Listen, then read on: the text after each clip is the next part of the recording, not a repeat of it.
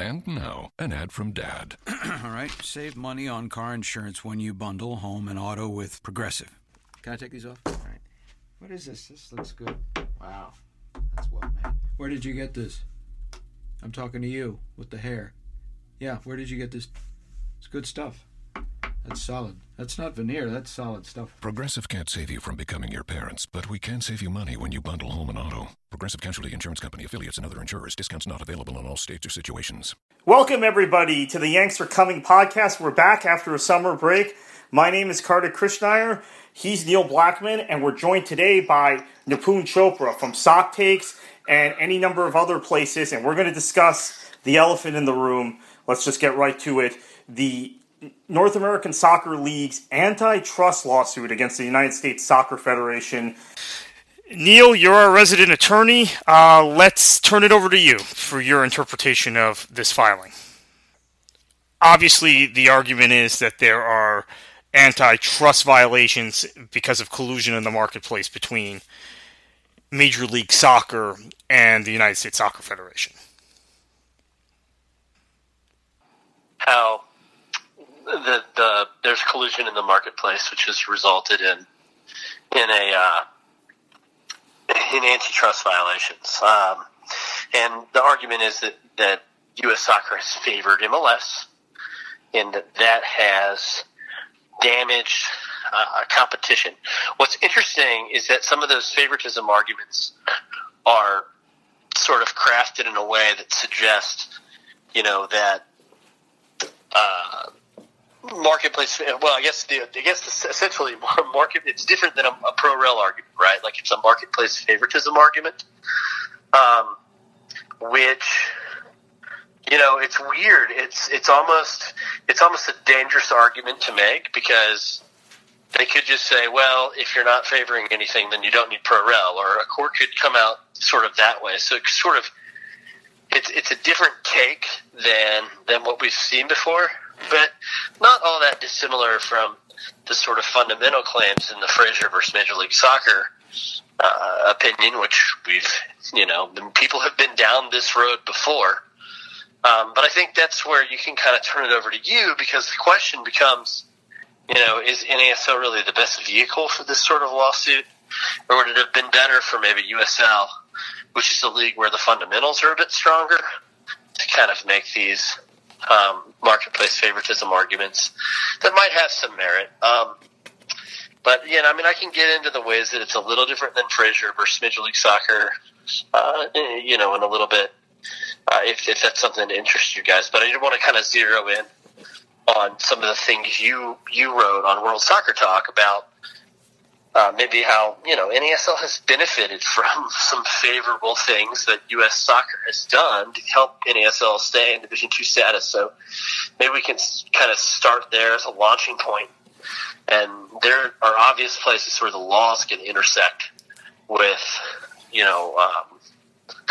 the entities involved.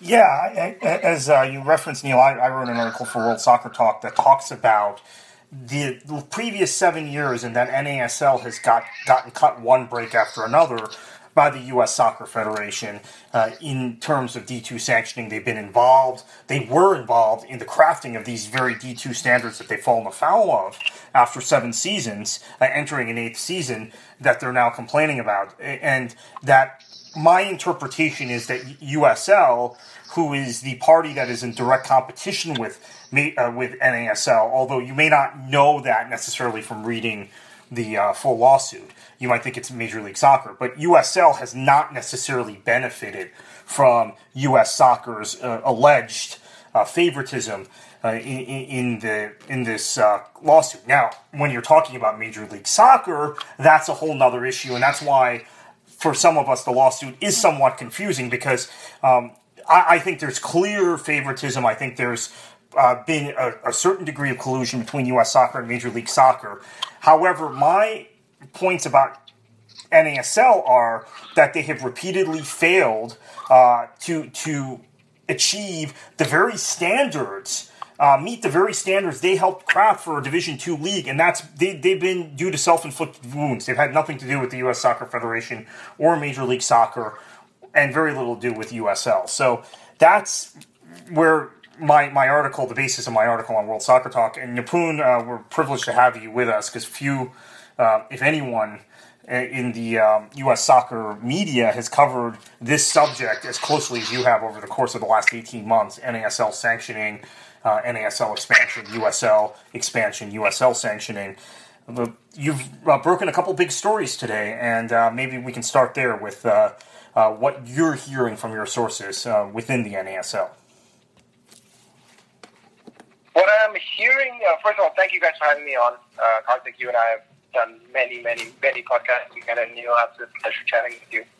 I think with the NASL, the way things are right now, is that they're doing a relatively good job, at least compared to last year, of not leaking as much information as last year. I think last year they were hemorrhaging information, even though, they claimed that it was a very well PR-run league, which it's not. But having said that, there still is information coming out, and what we learned today, based on the lawsuit that you talked about in the article, Kartik, you had the first real analysis of the news, which was really good. After that, we learned this morning, actually last night, that the vote was not unanimous, and that this morning I had been given, I was able to corroborate that with multiple sources, that the vote was not unanimous. At the time, I didn't know with some certainty which teams did not vote in approval of this litigation. My suspicions were North Carolina FC, Indy 11, and San Francisco Deltas. Subsequently, Neil Morris, who is arguably the best person covering the NASL USL in terms of his podcast, revealed that North Carolina, based on his sources, in fact were not in support of this litigation. I have been able to corroborate that Indy 11 was not in support of this litigation. I've also been able to corroborate, not from a primary source, but from multiple sources who would know that Deltas are not in favor of this litigation. And I've been able to conclusively source information that Edmonton are not in approval of this information. So that's 4 current clubs. Half of the current clubs, we're not talking about the expansions for next year, were not approving, or maybe a better way to put it, did not say yes. In their cases, it could have been backing out of the vote or saying no. But the fact of the matter is, at best, and I should point out, Nipun, real quickly, in the case of North Carolina FC, per Neil Morris's reporting, North Carolina FC does not support the litigation. Not only did they not vote for it, now it's been filed and they do not support it. That's how I interpreted his article. Continue.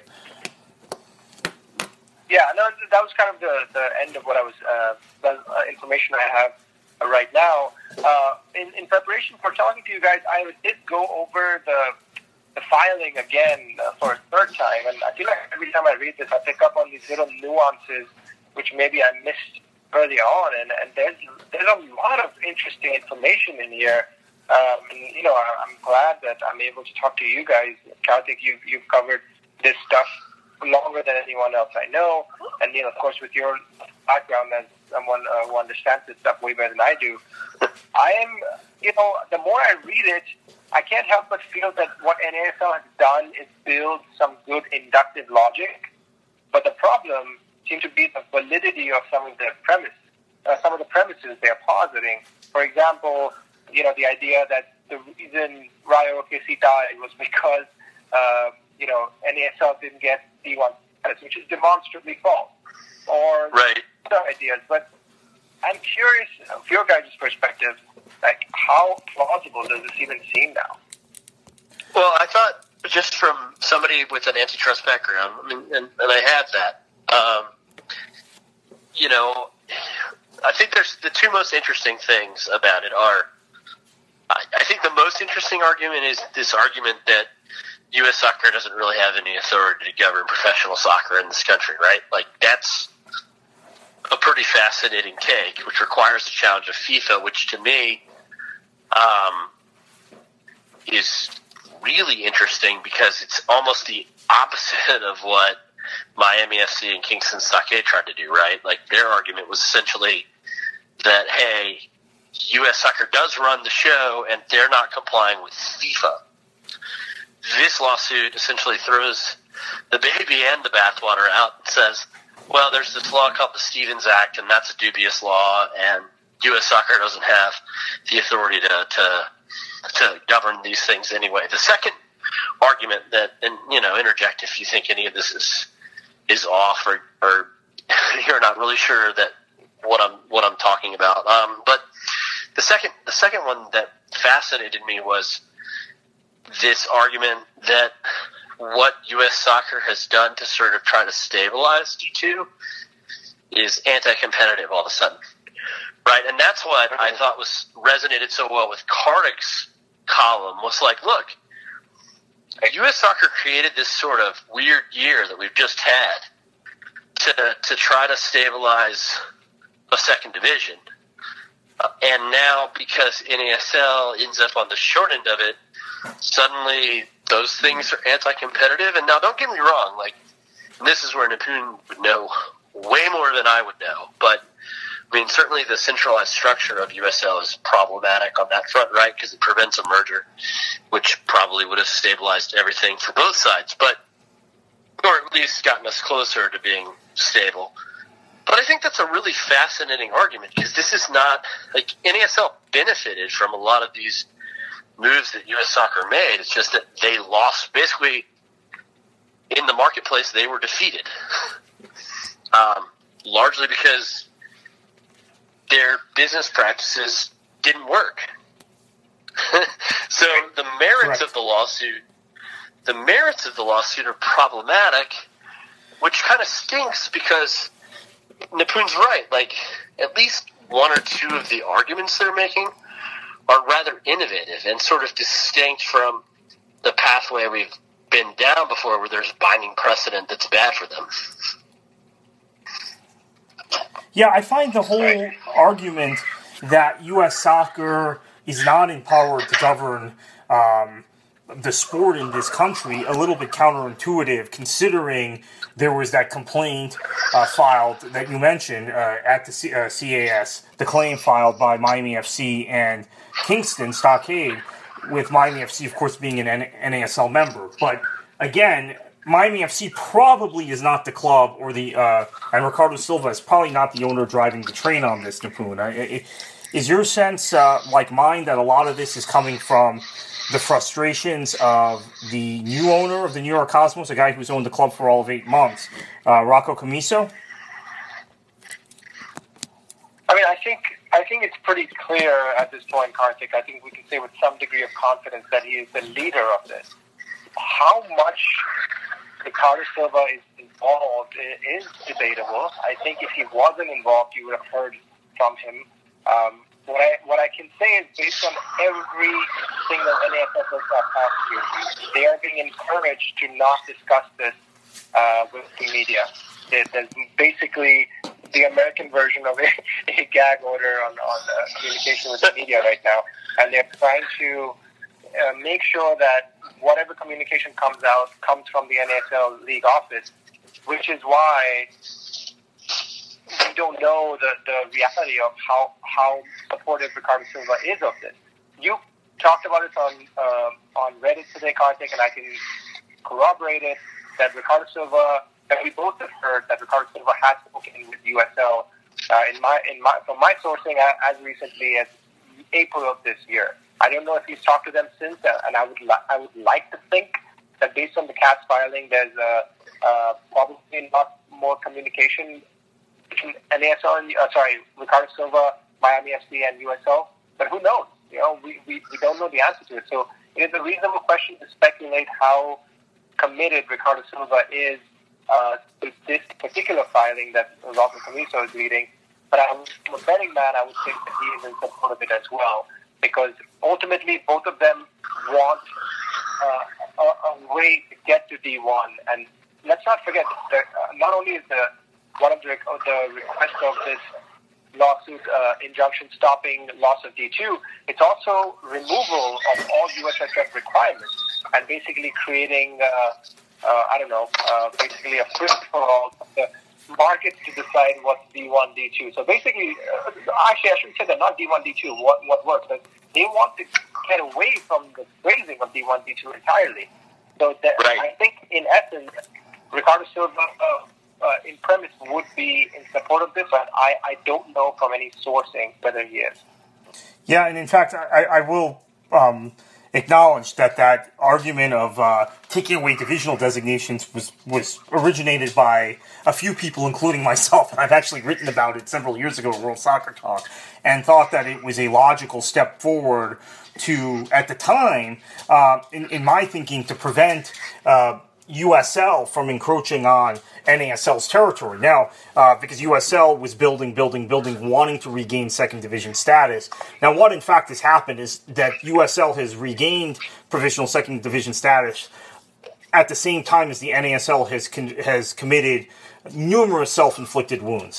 Just repeated self-inflicted wounds that have nothing to do with the competition necessarily from USL or the alleged impropriety of Major League Soccer and the United States Soccer Federation. So I had actually, they may even reference my article in World Soccer Talk from 2014 or 2015, whenever it was written, about this idea, if you're not having a pyramid where you have clear promotion and relegation and a clear first, second, third, and fourth division, that you have divisional designations taken off of leagues, and you simply designate leagues as professional leagues or semi-professional leagues. And that means that the three professional leagues would be NASL, USL, and Major League Soccer. The non-professional leagues or the semi-pro leagues would be organized through the United States Adult Soccer Association, USASA, and they would be given the ability, and they are a member, obviously, of US Soccer, of the United States Soccer Federation, to they would be given the jurisdiction to designate those leagues, those semi-professional leagues. That was my proposal a few years ago. But again, I mean, I think there are a lot of original arguments the NASL is making, as you said, Neil. I think that there are a number of things in this lawsuit that are compelling. But again, it's difficult to, and I don't know how a court views this, and maybe you can address this, Neil. It's difficult to take seriously a plaintiff, someone who has filed this claim, who is saying that because of the unfair trade practices of Major League Soccer and the U.S. Soccer Federation, the monopolistic practices, that teams such as Rio OKC failed. Fort Lauderdale is in the complaint. There's also a discussion of some of these other issues, financial issues that teams have had. When each and every one of those cases were self-inflicted NASL wounds, which I think U.S. Soccer's defense attorneys can very clearly point out. How does that affect a judge? Well, look, I think, I think there's two. And again, I've read it 1.5 times. Okay, so that's my disclaimer. But the word conspiracy, I think, is in the complaint at least 25 times. It might be more than that. I stopped counting. So they kind of have to win their conspiracy arguments or collusion arguments that for whatever reason, MLS was horrified of NASL. Like, the fundamental argument that NASL makes in these conspiracy arguments is, hey, we were ready to go to D1 already, and U.S. Soccer was in our way, right? I don't know. This is where I think just there will be they have a significant fact problem. Like, and this is why I keep coming back to your excellent article, I think, is because they didn't try to penetrate markets that Garber encircled or that, quite frankly, USL accessed. The only market that I can think of where NASL did a good job was Miami, and they were reluctant to access that market and largely abandoned Fort Lauderdale in their hour of need. Whether that was because they needed to distance themselves from traffic, or they actually believed the Brazilian investors that came in, or for whatever reason, it didn't really work. And, it's not like MLS was ignoring Miami. It's just that you and I both know what a fiasco that is politically, but that's a whole other show. So I think that's kind of an area where it's problematic for them to sort of win those arguments. And then I think secondarily, what's interesting and that what a judge will certainly evaluate is, you know, if their goal with the permanent injunction against divisional sanction is, hey, consumers will sort it out and they'll decide what they prefer. Like, for every person like me or you that's upset that NASL didn't work in South Florida just because we wanted a pro soccer club, right? Like, consumers sort of have decided. I mean, that would be US Soccer's argument. Like, consumers have decided. They've decided that your league isn't what they want to watch, that they'd prefer to watch Major League Soccer, and that they'd prefer to watch USL, and that's fine. Like, because that's what courts will say. I'll point this out. NASL early on made the argument that they had none of the restrictions, structural restrictions that Major League Soccer or USL have on their clubs. They have none of those things that would prevent clubs from competing in the open market and signing whatever player in theory they want and doing whatever they want to market wherever they want. And clearly, that didn't work. And so, and at the time, the thinking internally at NASL, and I was at NASL at the time, so I can speak to this, was, look, no one knows these divisional designations, D1, D2, D3. No one acknowledges them. It's only soccer geeks and people in the legal department at the US Soccer Federation that actually know about these divisional designations. We have a team in Atlanta. We're the first division in Atlanta. We have a team in Fort Lauderdale. We're the first division in South Florida. We have a team in Tampa Bay, another huge market, former MLS market. We're first division there. And yet, for some reason, after we had thought along those lines for a number of years, it became a situation where the New York Cosmos came into league and then started complaining about not being Division I and saying that they couldn't attract sponsors and players and all of these things because they weren't designated as a first division. Now, quite frankly, and now maybe soccer is more in the mainstream now, but quite frankly, if you go back about 12 years, there was confusion, unless you were a diehard soccer fan, as to whether Major League Soccer, they had the name Major League Soccer, whether they were the first division or USL's first division. USL called their top league the USL First Division, was actually the first division because they had Montreal, Vancouver, Seattle, Portland, Rochester. They had about half or more than half of the kind of big clubs in the country at the time. So there's been confusion in the marketplace about these divisional designations. I think what you have now is a situation where Major League Soccer is a clear, established market leader. Now, did they achieve that market leadership because of the unfair trade practices that are alleged towards the U.S. Soccer Federation?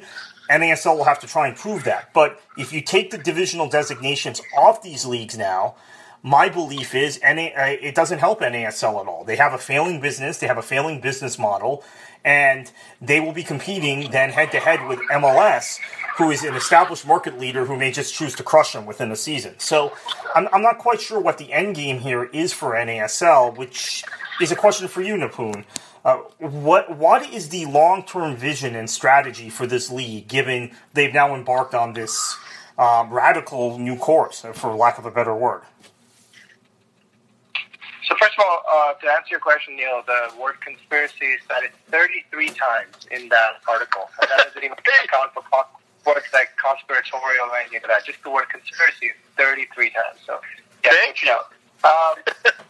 Now, to answer your question, Kartik, I don't think there's a vision. I mean, this is a conversation we go back to every year. What is NASL's vision? What is NASL's vision?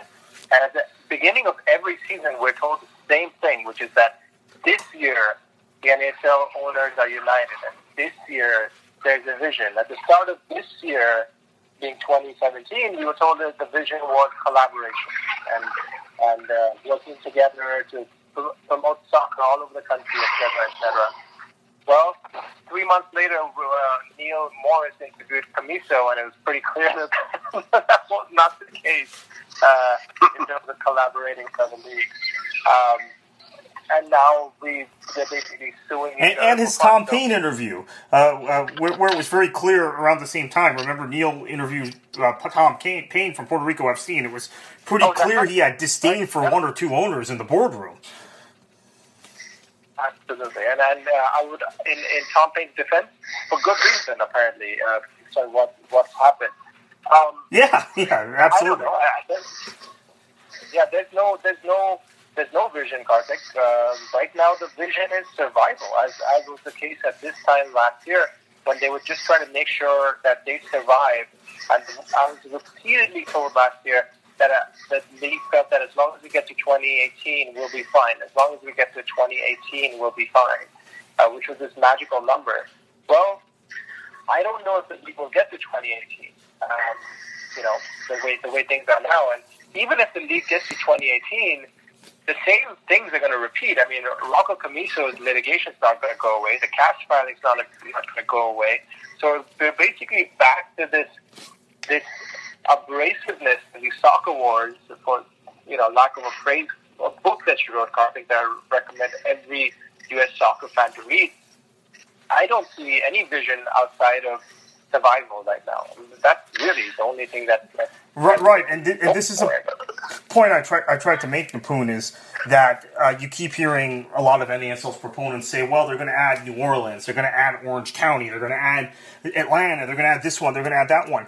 But the track record of recent franchises that have entered, and they are franchises, okay, there's this NASL rhetoric, which is, we actually have clubs, and the teams in MLS and USL are franchises. Well, actually, many of the teams in USL and MLS are more clubs than yours, because they have a women's team, and they have a youth setup, and they have a reserve team, and all of the things that are entailed in soccer clubs, whereas most of the NASL teams are just franchises. But that's me on my soapbox for a minute.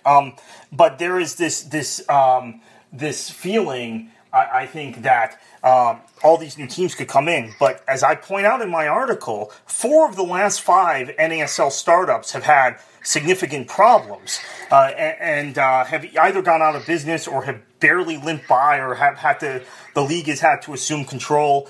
And the one exception is Miami FC, who then someone in the comments right away said, well, yeah, Miami FC's been fine, but as Neil referenced a little earlier, that helped kill off Fort Lauderdale, so basically 5 out of 5 have been problems, if you look at it that way, and that's true. So I think that there is...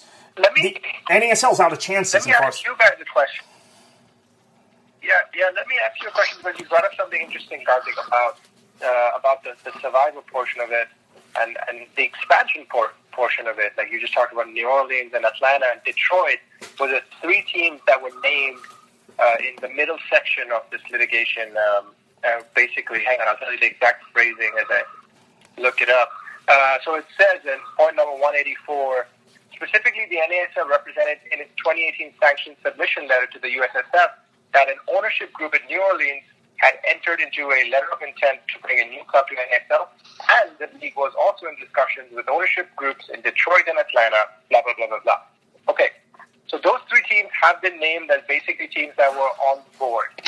Now, instead of sticking this in your stupid-ass lawsuit, why didn't they announce those 3 teams? Because New Orleans would be the Central Time Zone team, and with those 3 teams, they would be well above 12. They would be at 14. Why not announce those teams?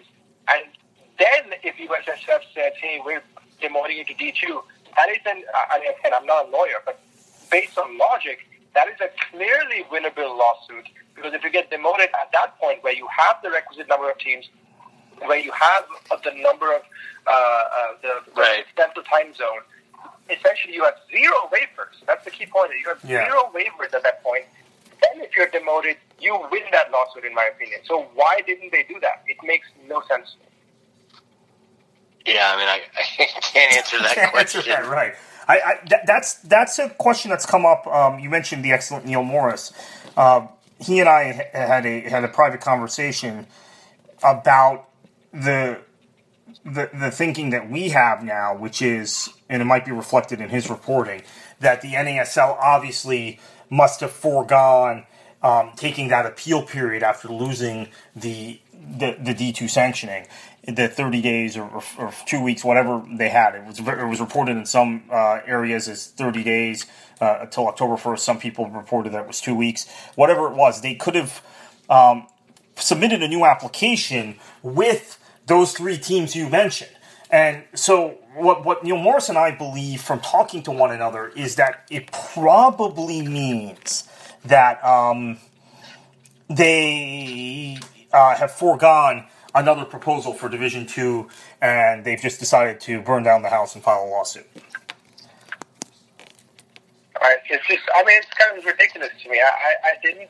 I spoke to Neil in a private conversation too. I never believed that they had a chance to come back with this, and that's what this suggests. Which one of their points, against 180, I think 187 it was, where they talked about how the league didn't give them a month's time to fix stuff. Here it is. Tellingly, the USSF treated the USL Division II application completely different from the NASL's application. The USSF provisionally waived many requirements for USL and simply required it to provide a, quote, plan for bringing its teams into compliance, end quote, with the Division II requirements within approximately a month's time, unlike the NASL, whose Division II application the USSF flatly denied. So I think from the get-go, I was surprised when we heard about this 2 weeks, 1 month stuff for NASL. For me, it was a done deal. And what blows me away is that if truly these three teams were on board, if truly Atlanta, New Orleans, and Detroit were on board, and you didn't announce them because you were twiddling your thumbs or because you felt... so there are only two explanations for me with this. One explanation is that NASL is incredibly incompetent, which is completely possible. The other one is that these three teams were not ready to go in time, and that they're basically representing this blatant lie in their lawsuit. Because if those teams were ready to go, there's no reasonable sense why the NASL doesn't announce those teams and basically meet all of USSF's requirements. It's absurd to me. Yeah, absolutely. That's why I think some of us, after we read that part, were at such a loss to explain this. And the only explanation we have is that they're now being used in the lawsuit, but they weren't ready to go. I'm under the impression Detroit City wants to see some stability in the NASL before they sign on. Now, I can't speak to Atlanta and New Orleans. I haven't spoken to anyone at those clubs. You may have. But my impression from my sources around Detroit was that they have had serious negotiations with the NASL, but they're concerned about the instability of the league, which goes back, as I mentioned in my article, goes back to the whole San Francisco issue. I think that was the last straw, particularly considering a year ago when NASL was in the same position and Tampa Bay and Ottawa, two of the four most stable clubs in the league. I would say there were really only four stable clubs in NASL, and those four stable clubs were Indy, North Carolina, Ottawa, and Tampa Bay. Two of those clubs say, you know what, we're tired of this, we're leaving, for whatever reasons that they left. They went to USL, they went directly to the rival league. A year after San Antonio, the only club in the league that had actually built its own soccer-specific stadium, bailed, and in a complicated legal maneuver, moved to USL with a different name and different ownership, but essentially the same club. So, what we were being told at the time was, well, just you wait. We have a superstar club, and the way they built up, and I was telling someone this the other day, the way they built up San Francisco was the same way we, and I say we because I worked at the league at the time and I was the director of communications, the way we built up San Antonio going into the 2012 season, knowing it was going to be a home run, knowing we were going to get 7,000 or 8,000 people a game, realizing they might have a chance to actually have enough political support and money locally to build their own stadium, which they did. They were the only NASL team to date that has built its own soccer-specific stadium. So San Francisco was built up very much the same way, guys. And I think US Soccer even bought into some of that rhetoric. And many in the media, ourselves included, bought into that. And San Francisco is the biggest... I am 100% guilty of this. 100% guilty. Yeah, I was too. Because I saw the pattern the same way that we had built up San Antonio. They were building up San Francisco. So I thought, okay, this is the new San Antonio Scorpions. This is the new superstar team in the league. For all the talk of the Cosmos, etc., we've had San Antonio, we've had Indy, and now we're going to have San Francisco. These are the star teams. Right, and you had to think, you saw Sacramento Republic, too. Right. And you thought how could this go wrong? Yeah. And so, as to Atlanta, I can tell you that there are two fundamental concerns there were stadium and location of said stadium. So where they were going to play was everything. Because if they were outside the perimeter, if you know anything about Atlanta, then they pretty much would damn themselves to ruin. But there were enough people who were soccer mad in that city that were like, well, yeah, we would go to both.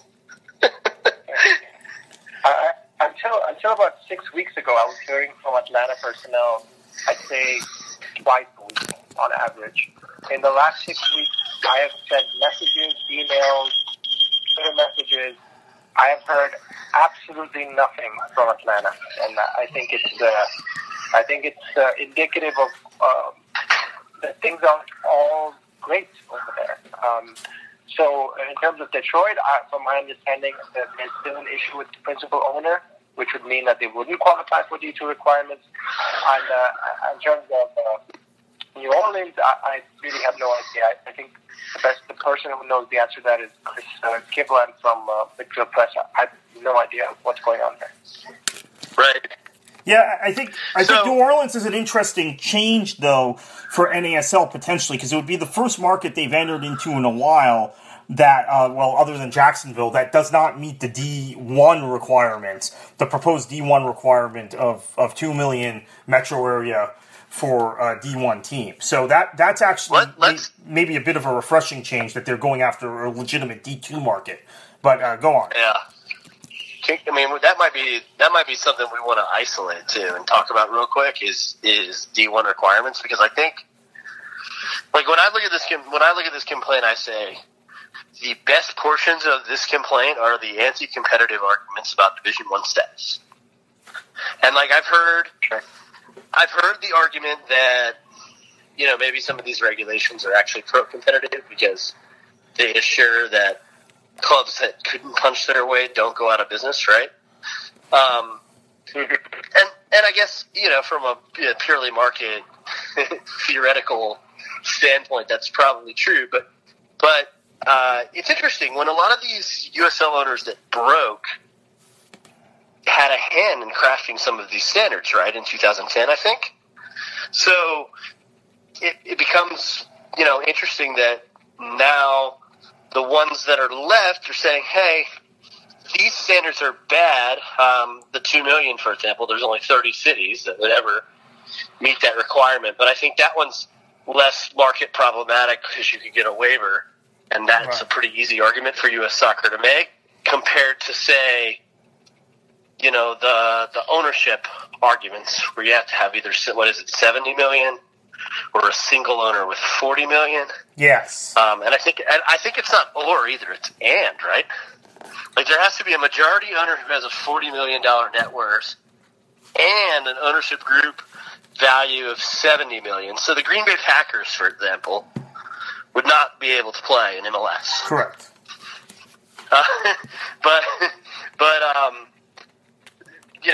And maybe they would. Maybe they somehow would.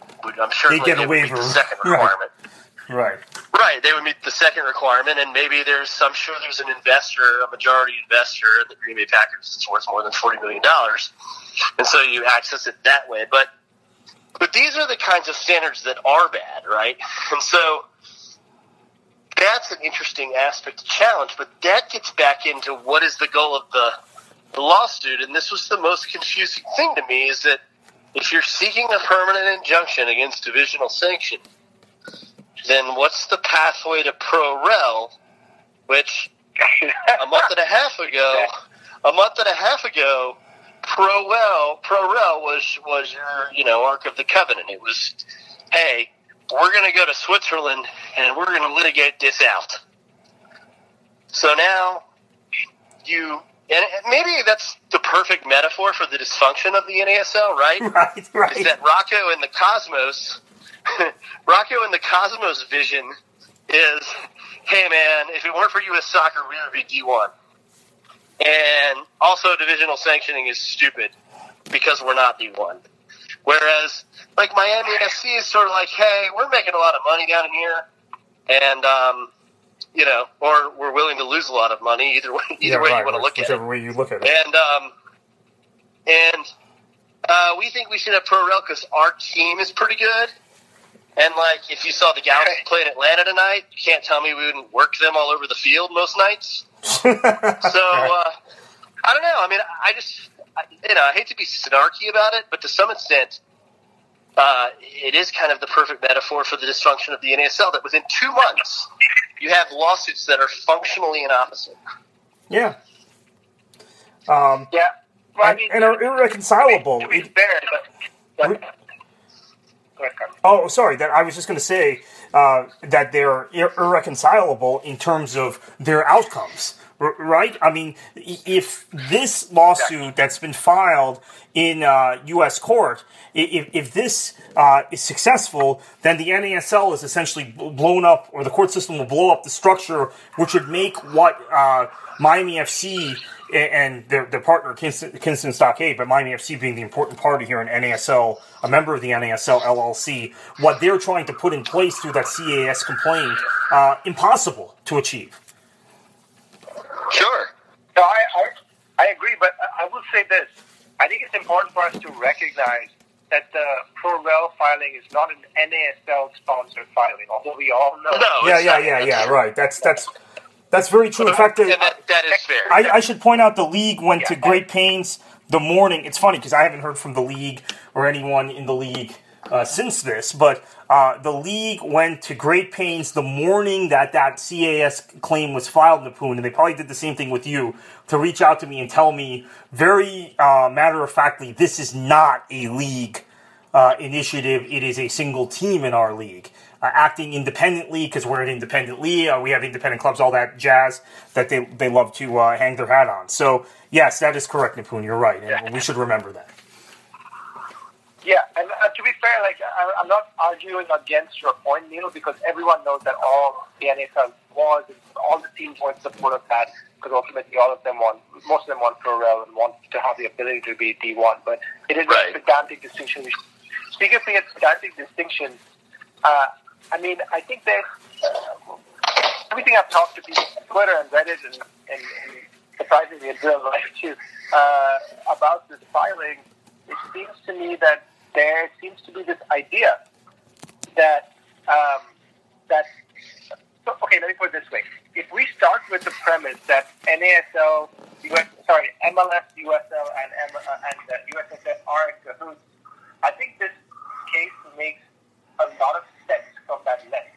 But if you take a step back, and you come in from fresh eyes and say, I'm going to go in objectively, you can dismiss everything in this case as conjecture and circumstance and like coincidence. So, for example, you were talking about the sliding scale, the increasing scale of requirements for D1, which is an absolutely fair point. They've changed so much from 95, 96, as you pointed out, the principal owner and all that stuff has changed so much. But all MLS has to do is we were just trying to say that we were simply trying to increase the requirements to increase the valuation of our teams. So if you come in from the lens of, this is from an objective lens and not with the preconceived bias that USSF, MLS, USL are in cahoots, all of this basically goes away immediately. And I would encourage people who are reading this to try to read it from the perspective of someone is coming in without knowledge of of all this drama, because for the most part, a judge is not going to be masturbating at Westerville. He's going to have no idea what's going on with any of this. So they're going to come in from an objective set of eyes. So to understand whatever decision a judge makes, I think you have to come in from the perspective that of getting rid of all these preconceived biases. Yeah, that's something I wanted to ask both of you guys about, was that I think there was a lot of conjecture. That's why I likened it to the conspiracy theories we see on Reddit, because there was a lot of assumptions made about conspiracies and this one is linked to this one, therefore this other one is benefiting from the linkage between this one and that one. Party A and B have a relationship, party A and C have a relationship, therefore B and C must have a relationship. I can tell you from just following various aspects of business, that's not true. I'll give you this one example. The One World Alliance, if you fly American Airlines or British Airways. I fly British Airways a lot. American Airlines and British Airways have a joint venture. American Airlines has a joint venture with Qantas Airways, which is an Australian airline. Qantas used to have a joint venture with British Airways, but it broke down in acrimony, and they now are alliance partners with Emirates, who is a airline that American Airlines, who is their other joint venture partner, has filed a complaint with the U.S. Department of Transportation against. And British Airways, who is the other joint venture partner, has no relationship with Emirates or Qantas. So these are the sorts of things just in business. That was the first example that came to mind. But you cannot make some of the leaps of faith and the assumptions they made, which to me, once again, read like what you see on Reddit. And I think there is a clear case to be made, and I think, Neil, you're right, that the strongest point of it is the D1 arbitrary standards and Major League Soccer having a business relationship with the U.S. Soccer Federation that may prejudice the governing body toward them. However, once again, I have to point out that this has been filed after NASL has been denied D2 sanctioning, and their competition is USL, and maybe your reporting is a little different than this, Nipun. I've found absolutely no evidence, except for that one passage that NASL put in there about USL being given 30 days to fix their application, which was not accepted by US Soccer, was essentially tabled until the next board meeting, whereas NASL's was rejected. I see no other evidence, and based on my reporting, actually it might be to the contrary, no other evidence that USL, who's the party that NASL is competing with at this point, has gotten favorable treatment from U.S. Soccer, just because. Right. So that's to me the big problem with the whole thing. I totally agree. It's that same passage where it also says that USL seems to have been granted 20 waivers. It's unclear to me, and I tried to figure this out with Neil Morris on Twitter, whether that means that they're being awarded 20 waivers for next year, or they were told 20 waivers that you need to fix in this 1 month, or what is exactly what that means? Because the phrasing in that, and Neil, you're better to interpret this than I can, but the way it seems to me is that the argument being made suggests that USL is going to get 20 waivers for next year as well. And if that is true, I think, again, that is some credence to the idea that there is imbalance between the valuation of waivers for NASL and valuation for waivers for USL. Sorry. From a technical standpoint, because it's just a complaint, there are going to be some things that are a little less clear, and then potentially, you deal with dismissal, and then maybe a second complaint where they kind of clarify what that legal language means. So I think, because I'm reading it, and it's subject to I think multiple interpretations, and I would just say at this point, essentially their USL argument is like USL sides have some affiliations with the MLS, and they might be getting some waivers. So obviously, US Soccer likes them more. And that might be enough at the complaint stage, right?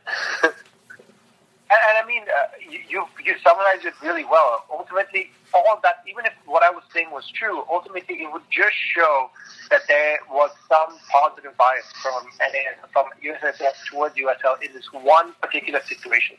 It cannot be extrapolated to this huge conspiracy that involves MLS and USSF and USL trying to put NASL out of business.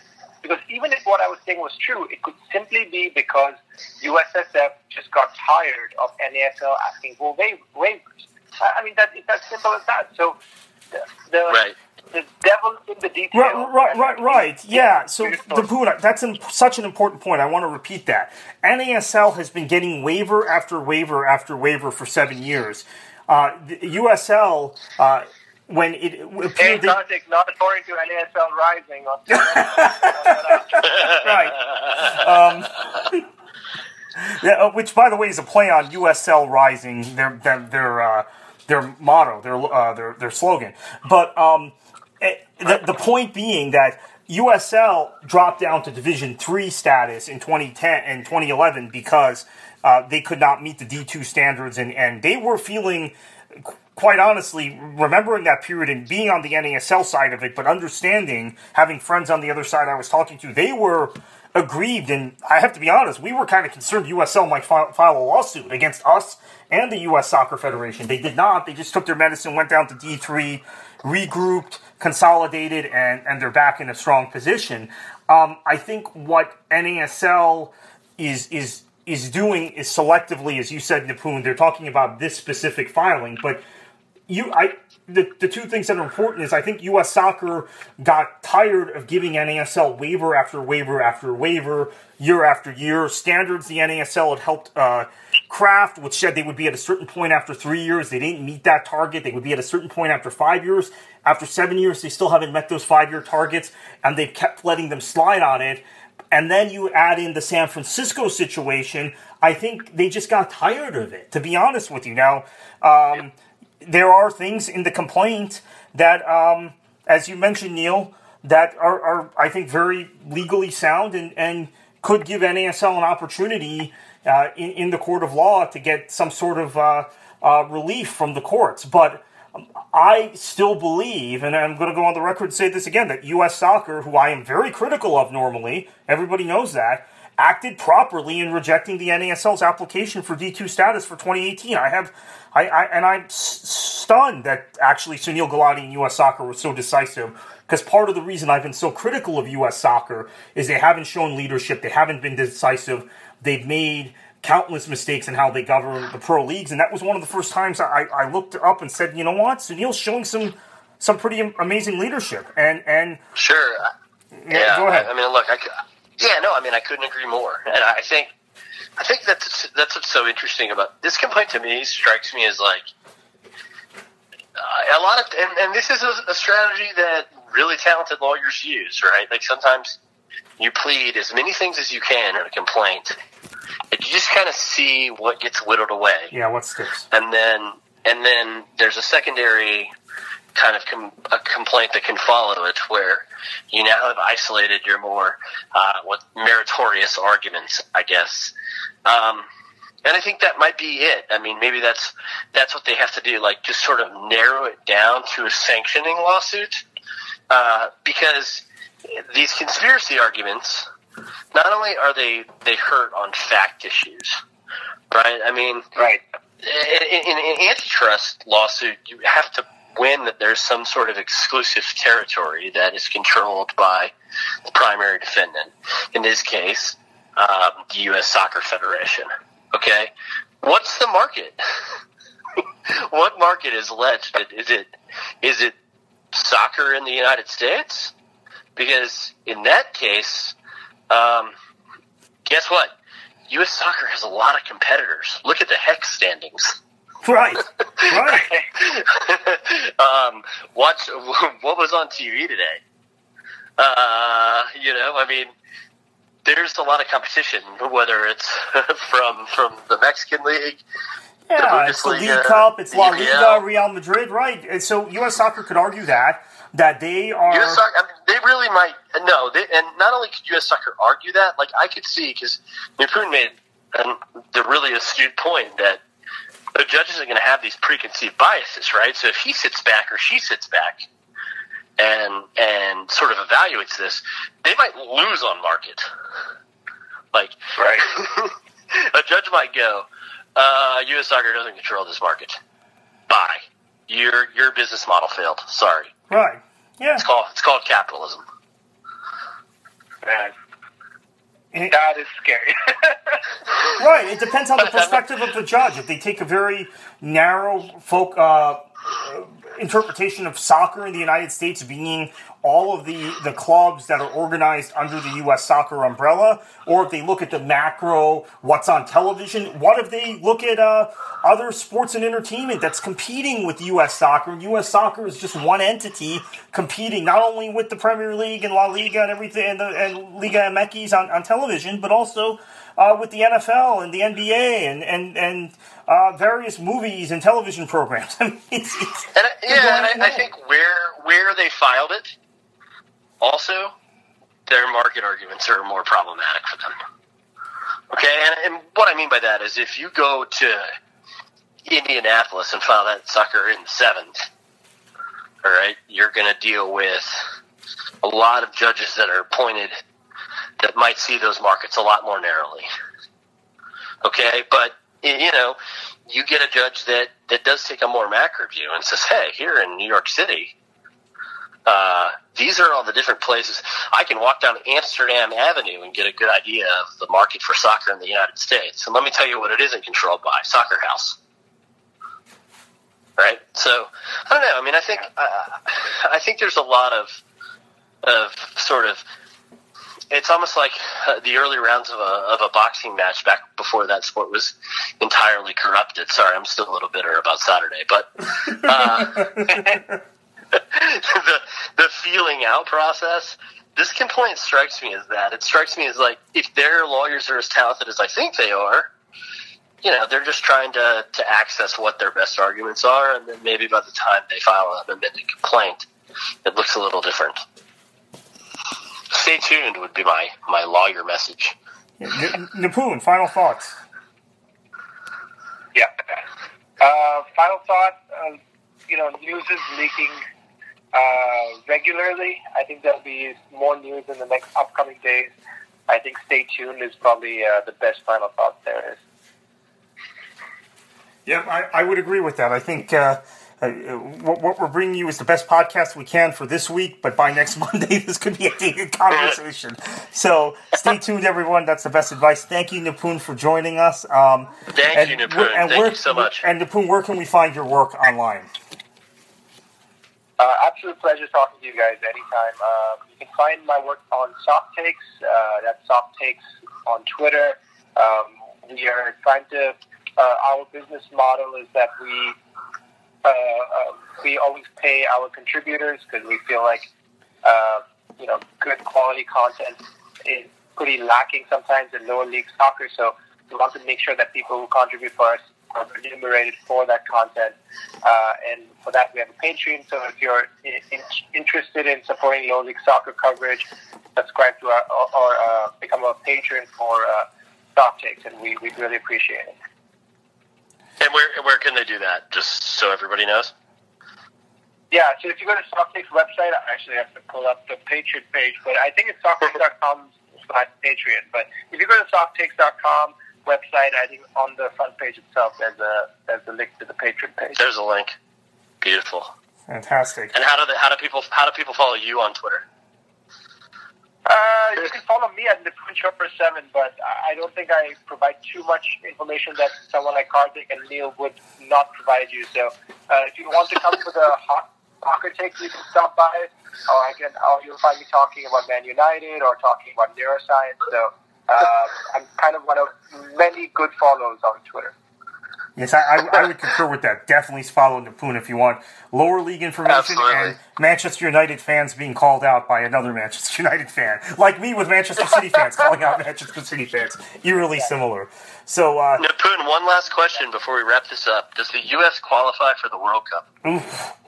Loaded question. I think so, yes. In a playoff? In a playoff. That's what I was going to add. I think it would be in a playoff. Yeah. What do you guys think? I love it.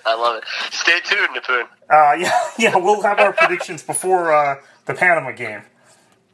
But I think you are probably on the right track of what I'm thinking. You hit that one down the fairway. Can't wait to find out. Thank you guys so much for having me on. Genuine pleasure. And thank you. And once again for Neil, I'm Kartik. We will catch you next week. We'll be back with you regularly, weekly, through the fall and through this U.S. qualifying, this excruciating U.S. qualifying run, including potentially an intercontinental playoff. Stay tuned. A reminder that you can follow us on Twitter at yanksarecoming.com. You can subscribe to us on iTunes or other podcast mechanisms. And you can follow Neil at NW Blackmon on Twitter. And I'm at KKFLA737. So until next time. The iPhone XR is here at T-Mobile. And there's a whole lot to love. Like taking those perfect New Year, New You portrait mode selfies you're going to share. Nice. It's the best way to stay connected to everyone you'll heart most in 2019. So get ready to fall in love with iPhone XR on T-Mobile, the most loved in wireless. Call 1-800-T-Mobile to learn more or visit a store today.